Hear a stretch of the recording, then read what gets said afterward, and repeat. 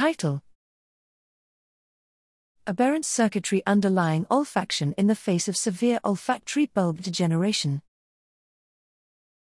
Abstract: The olfactory bulb, OB, is a critical component of mammalian olfactory neuroanatomy.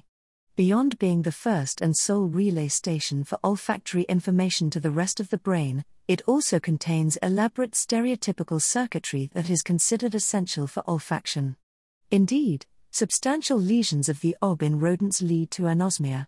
Here, we examined the circuitry that underlies olfaction in a mouse model with severe developmental degeneration of the OB. These mice could perform odor-guided tasks and even responded normally to innate olfactory cues.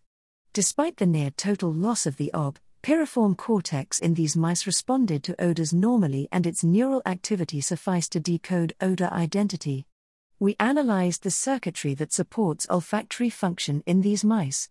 We found that sensory neurons express the full repertoire of olfactory receptors, and their axons project primarily to the rudimentary OB, but also ectopically, to olfactory cortical regions.